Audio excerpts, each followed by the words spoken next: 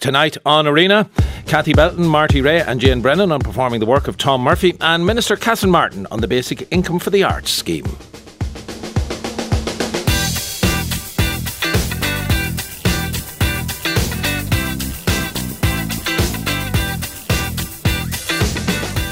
The Basic Income for the Arts pilot scheme has been going for just over a year now, and today Catherine Martin, Minister for Culture and the Arts, has published the first research findings on the project. Since October of last year, 2,000 artists decided, through a lottery, have received a weekly wage, intending to free them up to focus on their arts practice. Minister Martin joins us now from our Dáil studio. Maybe you just remind us, Minister, if you would, of the practicalities of the pilot scheme, how it was that you chose the 2,000 people, how much they got, and others involved in the scheme.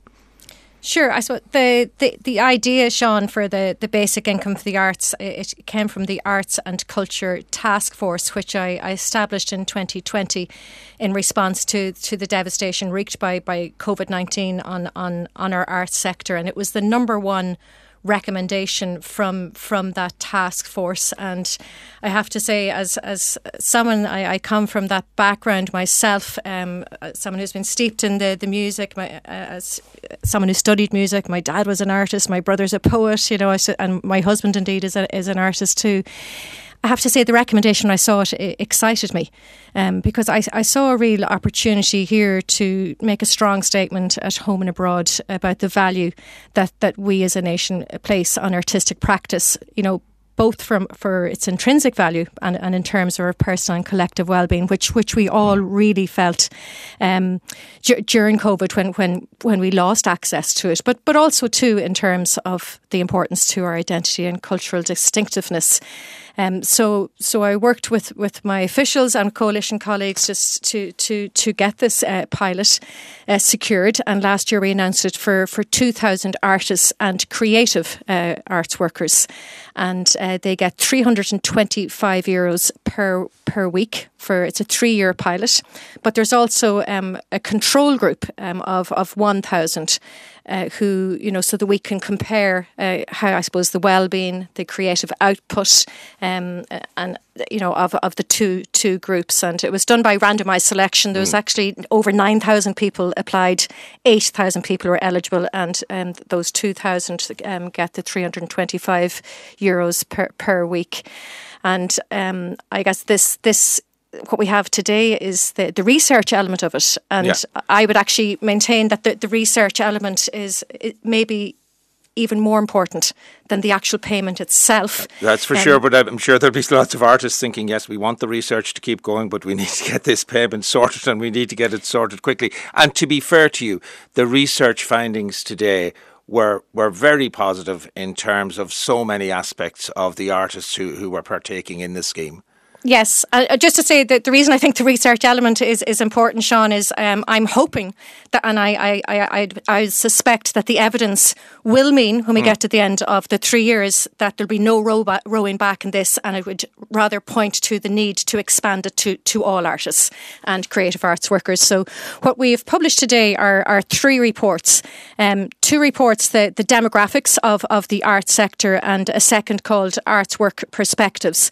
And I suppose we had never really had any really good data or evidence or where our artists were or what their conditions were. And this illustrates the conditions for our artists before the introduction of the basic income. So it's like the baseline. And I have to say, some of it does not make for easy reading.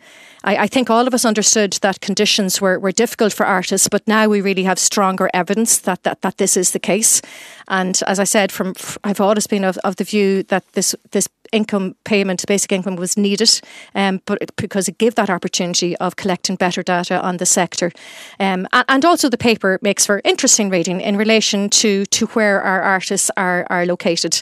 The third report we're publishing today is the first of the impact assessments, and we'll be doing these every 6 months of the 3 years, and it shows the findings of the changes the recipients have experienced within the first 6 months of receiving the payment.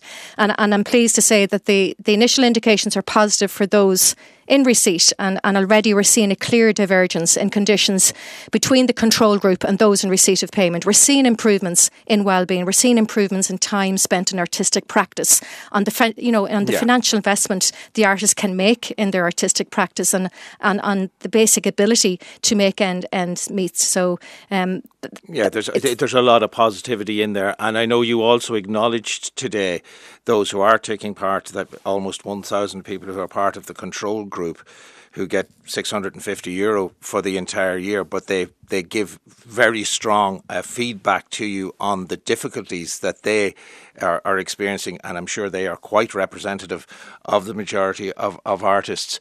And while I accept totally those positive aspects that you put forward there, I was very struck that in the midst of all of that, over 50% of artists still feel that their career is not sustainable. There were you, the woman who studied piano.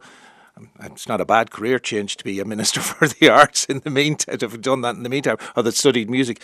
But there you are, perhaps, I don't know if that was part of your reasoning for moving in other directions, but people just feel they cannot sustain an arts career across the long term.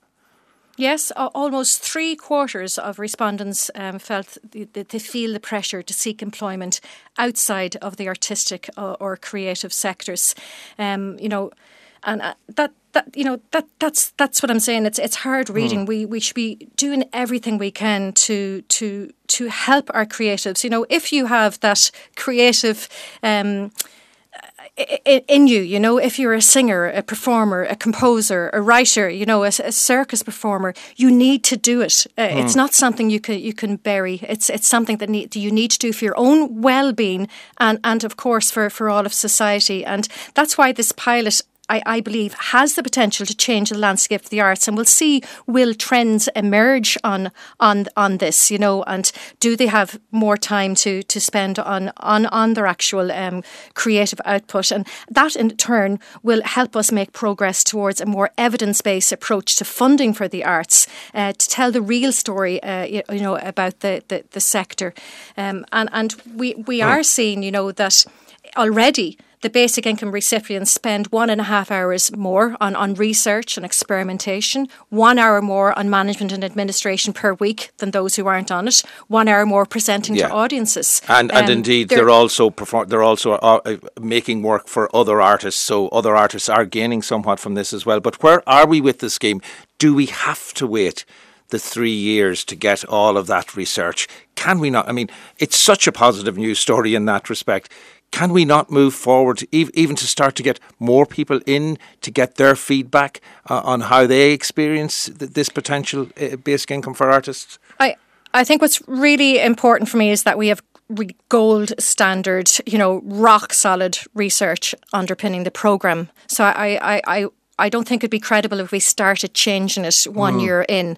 So, and I think the artists accept that. And I haven't had, a massive call out to change or expand within this programme, because it's the 3 years research and this monitoring every 6 months and the really you want good hard that's data coming out. And then I think that will help us understand. For example, on the demographics as well is interesting. Leitrim has 72% more artists and creative art workers than would be expected for its population. So should the local authorities there be given more funding? Yeah. There's a whole lot of the spatial strategy, etc. You'd have to really dig into those statistics as well, because 65% is it of the general population own their own home, 35% of the arts population own their own home.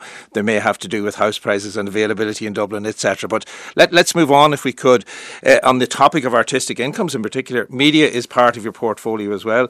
RTE, an institution that obviously has supported Ireland's various creative industries for decades. What concerns have you about the impact of the cutbacks that will happen in RTE on the broader artistic community in the country? I mean, some of the stuff we've been hearing, Fair City going from 4 to 3 broadcast episodes, transmission of the young offenders deferred to 2025, a lot happening that will actually cut back on the amount of work available for artists.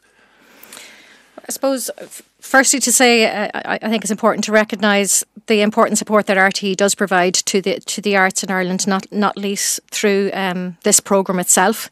I would point out, as Minister, I have no role in the day-to-day operations of RTE, and that is how it should be. But public service broadcasters such as RTE need to be independent in their decision-making, especially with operational matters. But I do acknowledge that this is absolutely a time of change, and staff in RTE obviously are concerned about what the proposed changes may mean for them, and this is absolutely understandable.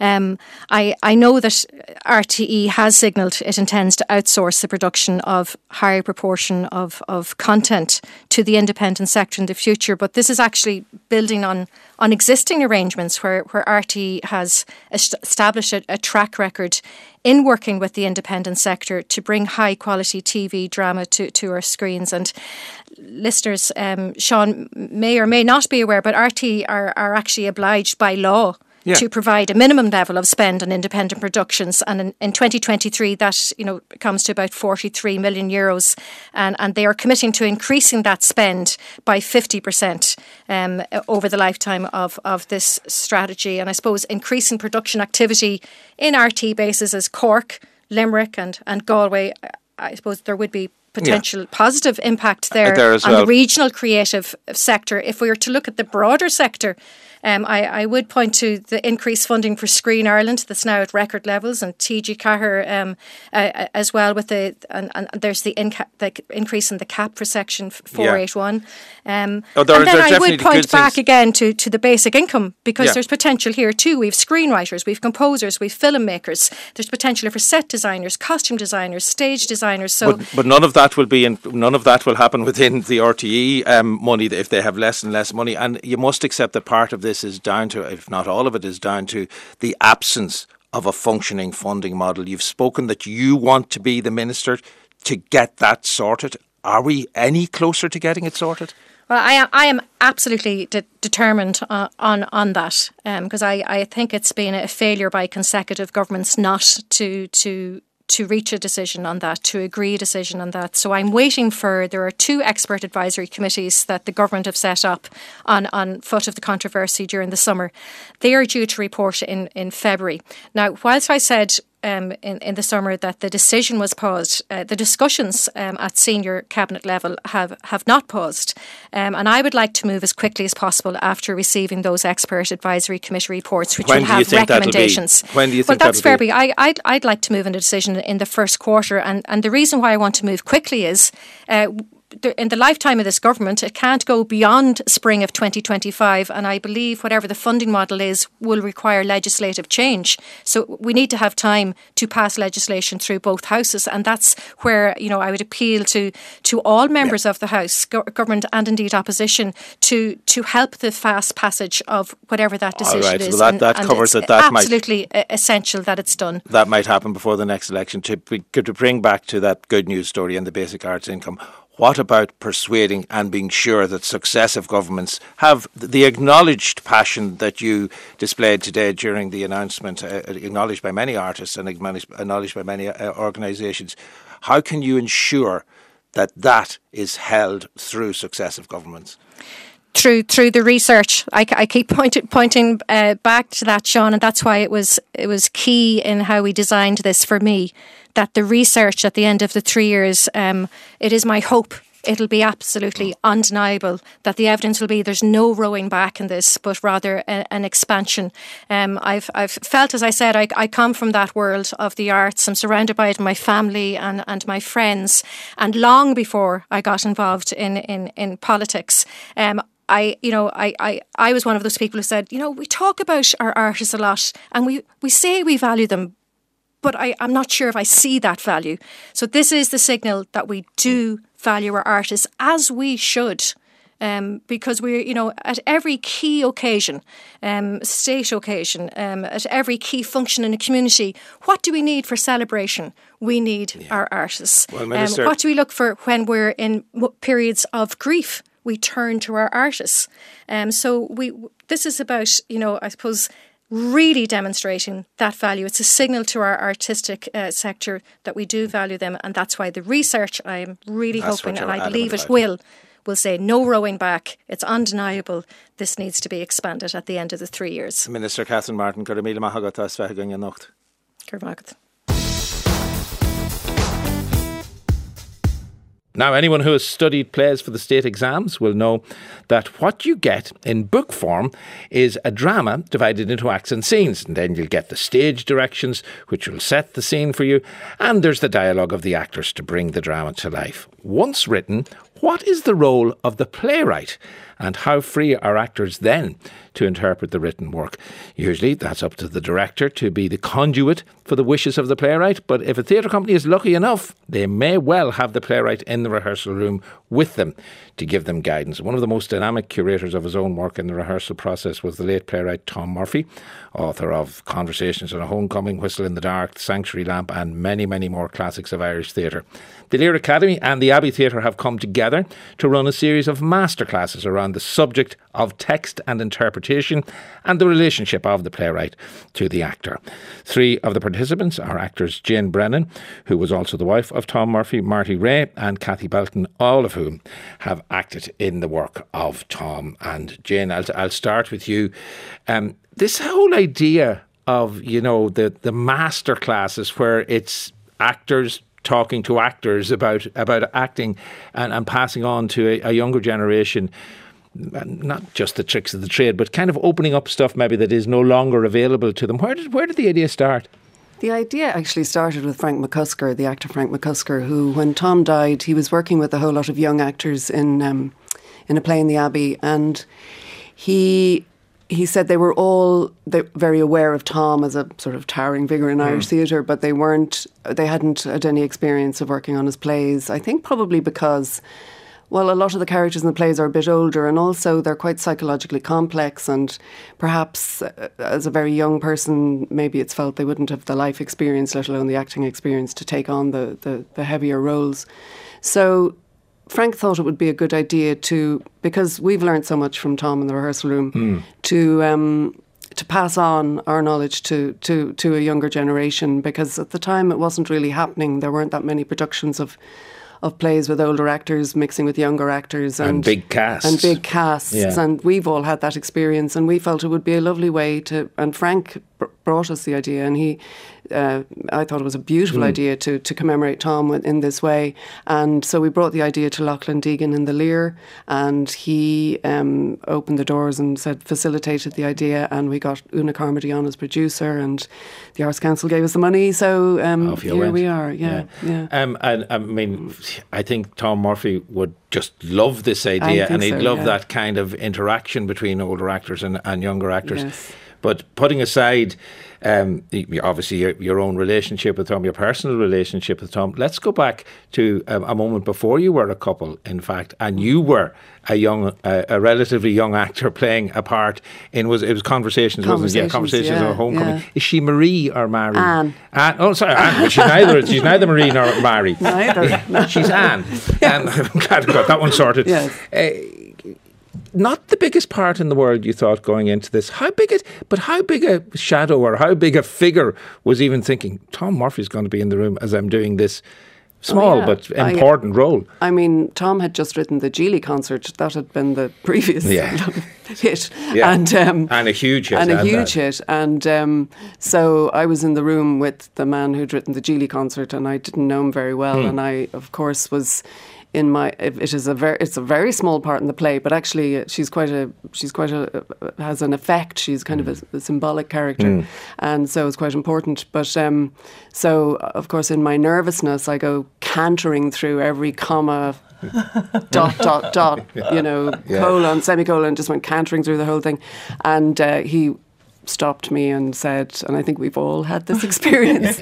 I think you'll find there are 3 dots in the middle of that sentence, and I'd just like you to observe them, please. And very politely and very nice, but you kind of, you then realised actually when you observe the punctuation that it's there for a reason, and it is there to help rather than hinder.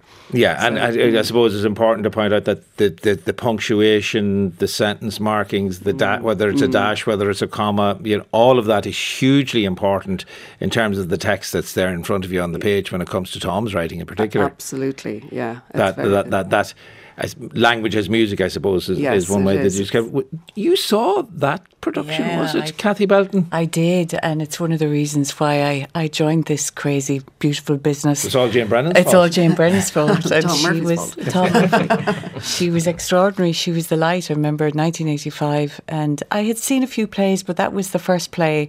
It was a road to Damascus moment. It hit me in the solar plexus. I was transported into that pub in Tuam, and I think that it was funny, it was heartbreaking, it was angry, it was pure entertainment as well. And I came out and I had forgotten where I was. It actually grabbed me around the throat, and I remember looking at all these amazing actors on stage, and like Sean McGinley and Marie Mullen and Jane, and wanting to attempt to be in this, to do that. I think as well it was the sound. It was the first play I'd seen that I recognised the sound, being from the west of Ireland.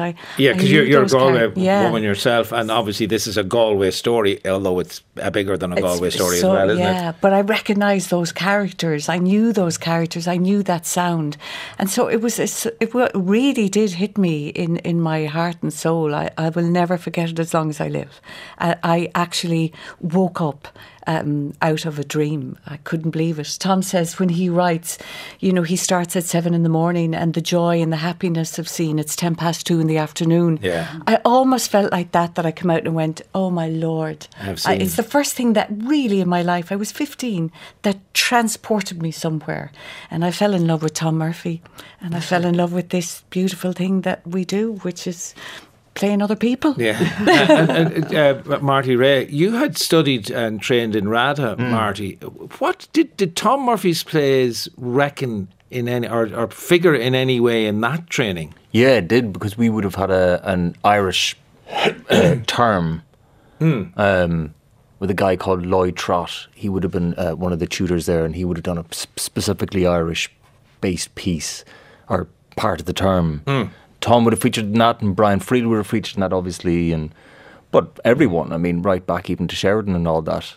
Just how Irish theatre was having its effect on English theatre over the years. And to what extent was this aspect that I know that all three of you will tell me a little bit more about this aspect of the language and the sound of the language. How much was that explored in what you were doing during that course? Well, hugely, because our training at RADA would have started always and be founded on Shakespeare, which is all rhythm. Yeah. And finding character and sense through the rhythm of the language in the first place. And Tom is doing exactly that, I think. Yeah. I think all the best playwrights are doing that anyway. Because I think that's what makes that type of writing different from, say, writing a novel. Is that a script, a play, is a working tool as much as anything else for people to work from and to build things from. So it's language as raw material, really. And when Tom gives you it, he really is giving you bricks and mortar. And it's just getting yourself familiar with his sets of rules. And, grammar and punctuation become the little nuts and bolts of that, of how you build it up. And did you go, so was it practically straight from RADA then to Druid to play in Murphy's? No. It wasn't straight, it was. I thought it was almost immediate. No, I graduated in 2002. So long ago now. And I wasn't in a professional production of Murphy until I worked for Druid in 2011 or 12. Right, so it was a bit further on from that. But that Druid Murphy season was extraordinary, wasn't it? Yeah, and exhausting. But well, explain how many of the plays were done at that time? 3 of the plays, yeah. At one point we were going to be doing 4. And then Gary Hines remembered there's only 24 hours in a day. But so we did Conversations and Whistle in the Dark and Famine. And there was a kind of core group of us, 5 of us, who were in all 3. And it was, I think we had only 9 weeks rehearsal for the 3 of them. Yeah, so that's kind of 3 weeks per play, which is a very short period of time. But being in all 3 of them in that fashion, did that open them up maybe and get you away from, I suppose, the kind of the methody feeling? Not that's a lot, that's there a lot, I think, in Palm's plays. But it maybe get you away from this idea of, my character's motivations. Just get stuck into the language here, get stuck into the world. Well, absolutely, it made you technically strong, or it required you to be technically strong. Whether we were or not is another thing. But I think we were, but it required you to be technically strong and to listen to him when he was there, and to listen to each other an awful lot. We used to run conversations almost as we used to do it like table tennis upstairs. Any kind of break we had, because Famine is such a massive play, it ate up an awful lot of the time. And conversation being the smaller piece compared to the other two, if you like, we needed to keep grabbing time for it, and we'd all be up in and when you played Michael in Conversations, and he was in the room for that period of time. How intimidating was that? Oh, yeah, really frightening. Yes. Kathy Belton. There's no other way about it. There is no shortcut around that. Kathy Belton, for you, when was that first experience of playing Murphy and of having Tom Murphy in the rehearsal room? I was so lucky. My first Abbey stage appearance was in a Crucial Week in the Life of a Grocer Assistant with Marie Mullen and Sean McGinley, and I played Mona. And I actually thought I'd lose my life the first day with Tom Murphy there, the conductor telling you how to sing this and learning, and I just loved every second of it. And then I did The House with Tom. I was so lucky to play Marie that Jane had played. That's the Marie I had in my head. Yeah, and it's just a beautiful play. The other thing, I think Tom he wrote great female parts. They were always the light and the strength in these parts that we never talk about. But I do remember the first line, the first read through, and you're going, I've done my dots, as the great Andrew Bennett used to call him, Murphy.Tom, which is brilliant, because you'd learn your kind of three dots, comma. But once, like we joke about it, but when you learn that rhythm, when you learn to sing like Geely, like Murphy taught you, it was glorious to play. But I do remember the first line, one of the first lines Marie has is "Lovely day," and Tom went, Kathy, I'll stop you. I went, Jesus, there's only a full stop. What have I done wrong? And he said, the eyes, you have too generous of eyes. And I went, they'll have to cast somebody else. I can't change my eyes. But the note was, Marie was a very shy, underconfident, eldest. So the note was a piece of gold. Yeah. She never looked people directly in the eyes. So I got it. Your eyes are too generous. It was a genius of a note on the first day. It was brilliant. But it was, going, I think I'm going to faint here. Yeah. And I suppose the thing is, obviously, Tom can't be in the rehearsal room, and that's what these workshops are now about, Jane. It is about the three of you and other actors who have done this in the past.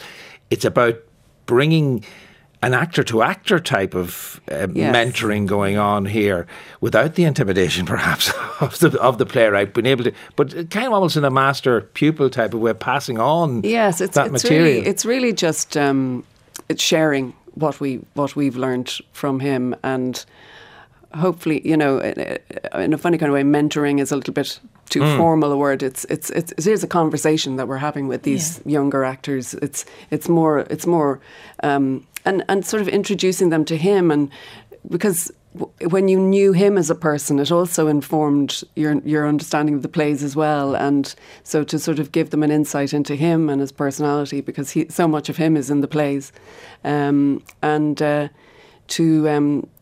I've found that, because we've done it twice before, that on both occasions, that I've learned probably more from them as much as they've learned anything from us. So it's a lovely kind of two-way conversation.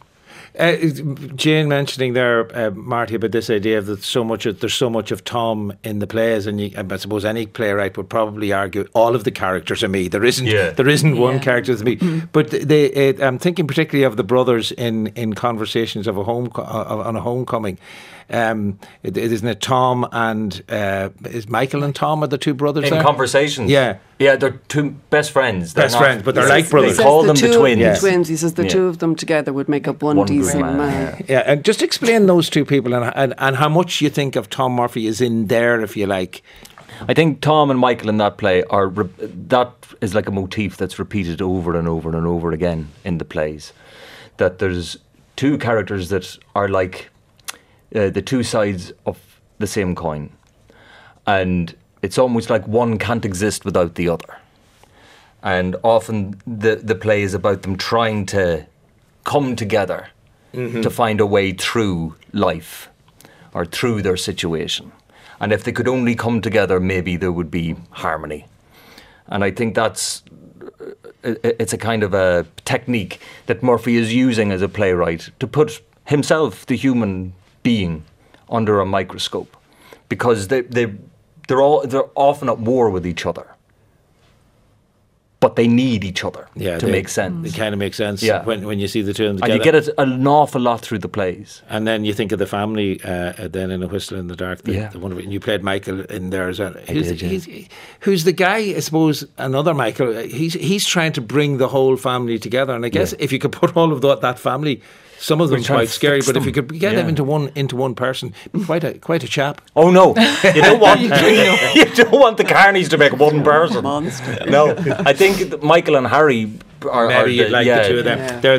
They're Michael is the guy who's come over and to England and the younger fella's coming over to England, isn't he? And Michael really wants to get him and stop him from going down the violent route of the rest of the family. He wants to do it with all the brothers. And that was the thing that Tom kept reminding me in rehearsals. He kept saying, people always talk about this play, about the brothers descending on Michael, and that Michael and his wife can't get rid of them. And he said, that's not the case. Michael has brought them. He invited them over. He says, and that's what you must remember, that's Michael's, it's almost like an addiction.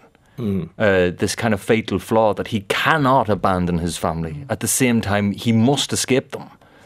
And yet you were saying, Kathy, about the writing for women, because the male characters are extraordinary creations, every single one of them.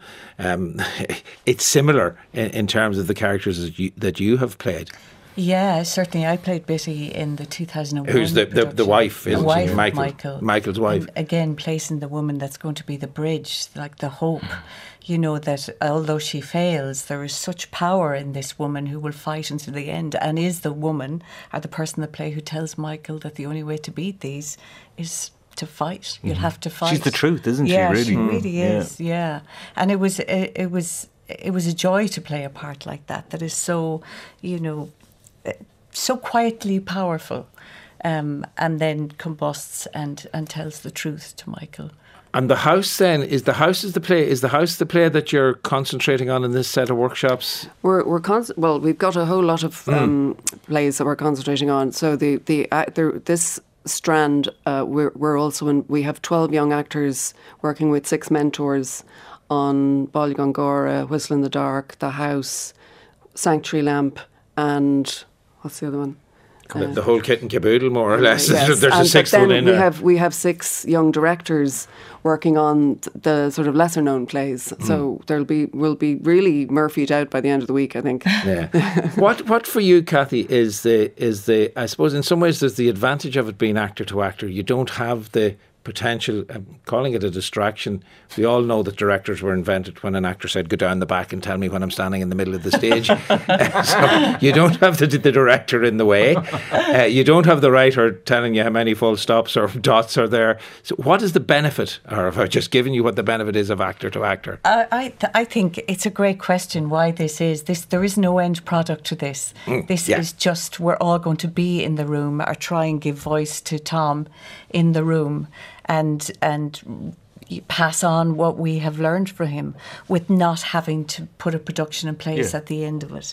So therefore it's a quite relaxed atmosphere, and I think as well is to pass on the song. I really do believe it is music, the way Murphy writes, and to pass that on to every actor, it will unlock things for the rest of their careers, I think. I really do. Yeah, and finally, Jane, obviously the connection with Tom is huge and hugely important for you, both professionally and personally. This is something that is open to other playwrights, for this to be done for other playwrights as well. It's kind of crying out to be done. I mean, I think it should be done with other playwrights. I think there's no reason why it shouldn't. I mean, I don't have the intimate knowledge that I have of Tom to do it myself, but I'm sure there's somebody, should take on, Friel or Kilroy or McGuinness or whoever, and because I know we may be looking with rose-tinted spectacles, but there was a period in the 80s and 90s in Irish theatre when those giant playwrights, not just those men, but Marina Carr and others in the midst of all of that as well, they were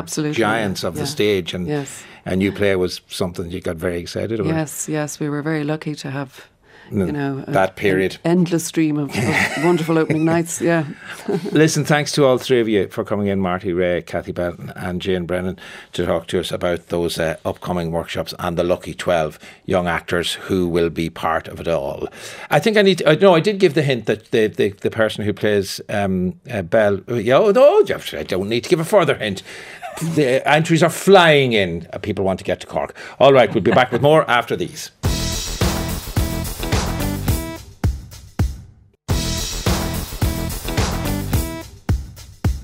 Now, a bit of news in. It's just been announced. Kneecap, you may remember that Mochara from Kneecap was on with us last week. Kneecap, the feature film that we spoke briefly about on the night, but Mochara was being very circumspect. He didn't want to give anything away. It will have its premiere on the first night of the prestigious Sundance Film Festival in Utah next month. Maybe he knew that, and maybe he was afraid to tell me. The film stars the three members of Kneecap, along with Michael Fassbender and Simone Kirby. Really looking forward to seeing that. Now, have a listen to this. You can dance every dance with the guy who gives you the eye, let him hold you tight. You can smile every smile for the man who held your hand neath the pale moonlight. But don't forget who's taking you home and in whose arms you're gonna be. So darling, save the last dance for me. There you go, 2 minutes and 25 seconds of magic. Save the Last Dance for Me, sung there by the 1950s R&B band and supergroup The Drifters. Most fans of The Drifters will associate the band with the singer Benny King, with hits like There Goes My Baby and the single you just heard, Save the Last Dance for Me. But the story of The Drifters is far more complex than that. 60 musicians have been members of the band in over 6 decades of its existence. There have been major highs and, yes, of course, major lows during that period. But right from the early days, the Drifters, behind it all was the force of energy that was Faye Threadwell. Faye is the subject of The Drifters' Girl, a musical based on the story and the music of the band. It's coming to the Bord Gáis Energy Theatre in January. Kellyanne Byrne has been to see it during its English run, and she's with me in studio this evening to tell us a bit more about it. But I mentioned him, Benny King there. 60 members is a huge number. Yeah. Before Benny King, there were lots of others there. What was the first version of The Drifters? So there's kind of 3 periods. Clyde McFadder was the original singer in 1953. He was under the management of George Treadwell, the original manager, and he was drafted, and then he went off and did his own thing. And then basically they got Benny King in, and that was the kind of golden period of the Drifters. But that he decided to leave and go off and do his own thing. And then there was Johnny Moore. So there's 3 kind of periods: Clyde McFadder, Benny King, and Johnny Moore. So 1953 was the founding year. Yes. 5 years later was the first big bust up, was it? What was that about? Yeah. What was the row about? So in 1958 they were performing in the Apollo Theatre, and there was a massive bust up, I think, on stage and also off. Something I think probably to do with not getting paid enough, but also there was kind of drink involved, and George Treadwell decided to fire them all. So he was managing the band at that time? He was managing the band at the time. Now, are you seeing this story? Is this the story that's been told to you or was told to you at the musical when you saw it in England? Yeah, I mean, it's a very complex story, the history, but the musical itself centres around Faye Treadwell, who was the manager of the group. Right, so you've mentioned George Treadwell there. When does Faye come into the story? She's not his sister. No. He meets her in 1957 at a Ray Charles concert and kind of instantly falls in love with her. And they get married, but he tragically passed away in 1967 of a heart attack. And she took over the group herself. She bought out the other shareholders and took over herself. And she managed the group until 2011. But she was a trailblazer. She was the first African-American woman to manage a band. And the musical really touches on the kind of sexism and racism that she experienced throughout the whole period, actually. I would have thought a woman managing a band at that time was highly unusual. What sort of obstacles did she face and meet and overcome? We really see that in the musical. I mean, there's lots of kind of meetings where men are trying to slap her ass, you know, they ask her, she's a secretary, she's kind of dismissed a lot. When she moved the band to England in the 1970s, it was during the No Blacks, No Irish, No Dogs period. And so there's a particular scene, I think, where they go to a hotel and they're sort of asked for money up front and that kind of thing. So the play really does the musical touches on that too.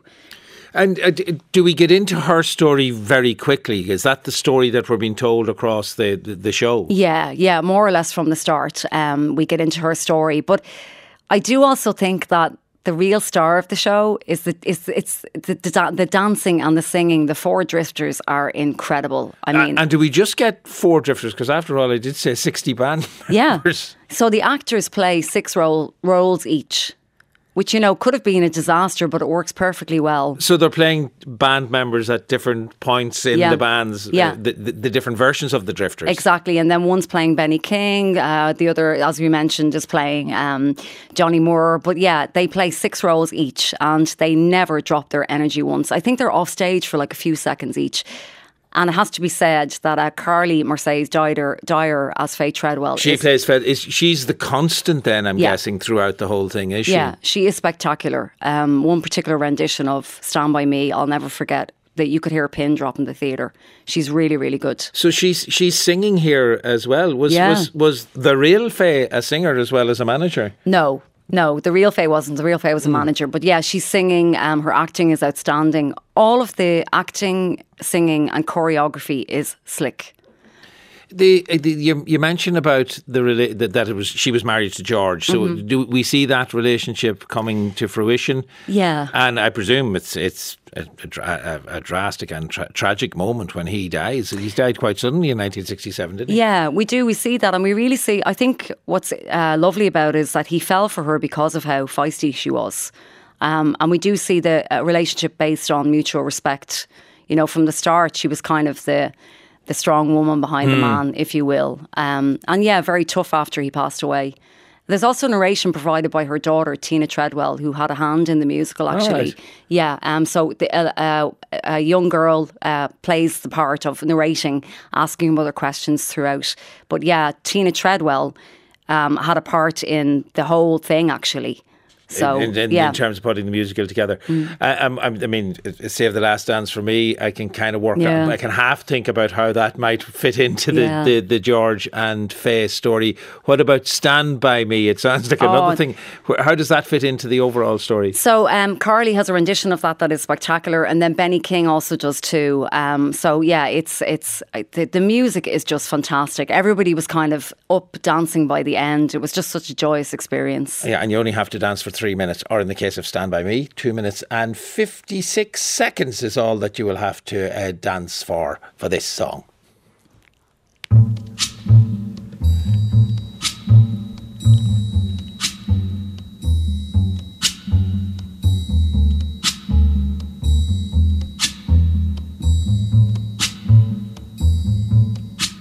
When the night has come and the land is dark, and the moon is the only light we'll see.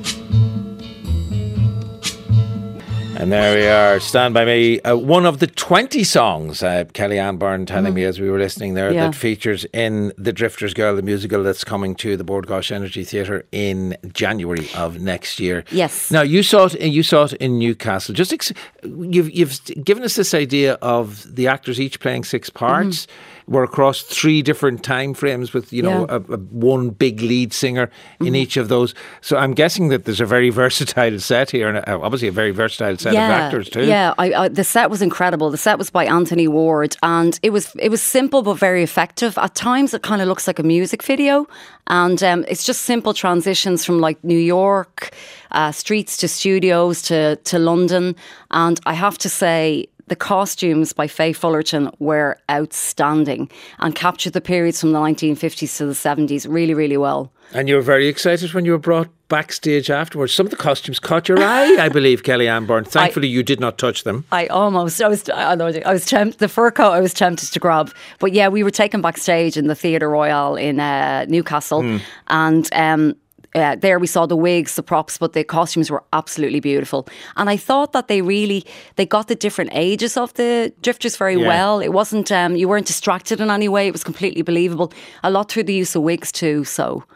Yeah. So the costumes and all of that really create the very special. Do you need to be a Drifters fan to go to this? Because I mean, I'm guessing that a lot of Drifter songs that people will know the song, they mightn't even know it's a Drifter song. Yeah, you'll know the music automatically. I mean, if you are a fan, I think you'll absolutely love it. But I don't think you need to be necessarily a fan to go. What I think is going to be great about this when it comes to Bord Gáis is that overall, it's a very uplifting experience. And, you know, we're in the winter months. Everybody's feeling a little bit down. I think it's the perfect tonic for this time of year. And Faith Treadwell's stories, it's one that maybe isn't that well known. It'll be good to see that story. Exactly. So it's a big recommendation from you, Kellyanne, I'm taking it. That's The Drifter's Girl, which will play the Bord Gáis Energy Theatre from Tuesday the 30th of January through until Saturday the 3rd of February, bordgaishenergy.ie to find out more details there. I asked you earlier on who played the Belle Beauty in Beauty and the Beast in the live action version. She was a former Hogwarts pupil. Emma Watson, of course, it was, that played Belle. And Sean O'Connor from Trim in County Meath. And family members, 4 of them all together, will be heading off to the Everyman in Cork on Saturday the 9th of December. And they'll be having an overnight stay in the family room at the Cork International Hotel. Enjoy that, Sean, and congratulations. And that is our lot for this, whatever day it is. Is it a Wednesday evening? I think it is a Wednesday evening indeed. Leah Murphy, Paula Shields researched, Ollie Hamilton was the broadcast coordinator, Mark McGrath was on sound this evening, and tonight's programme was produced by Sinead Egan. I will talk to you tomorrow night once again, 7 o'clock here on RTE Radio 1. John Creedon will be with you after the news.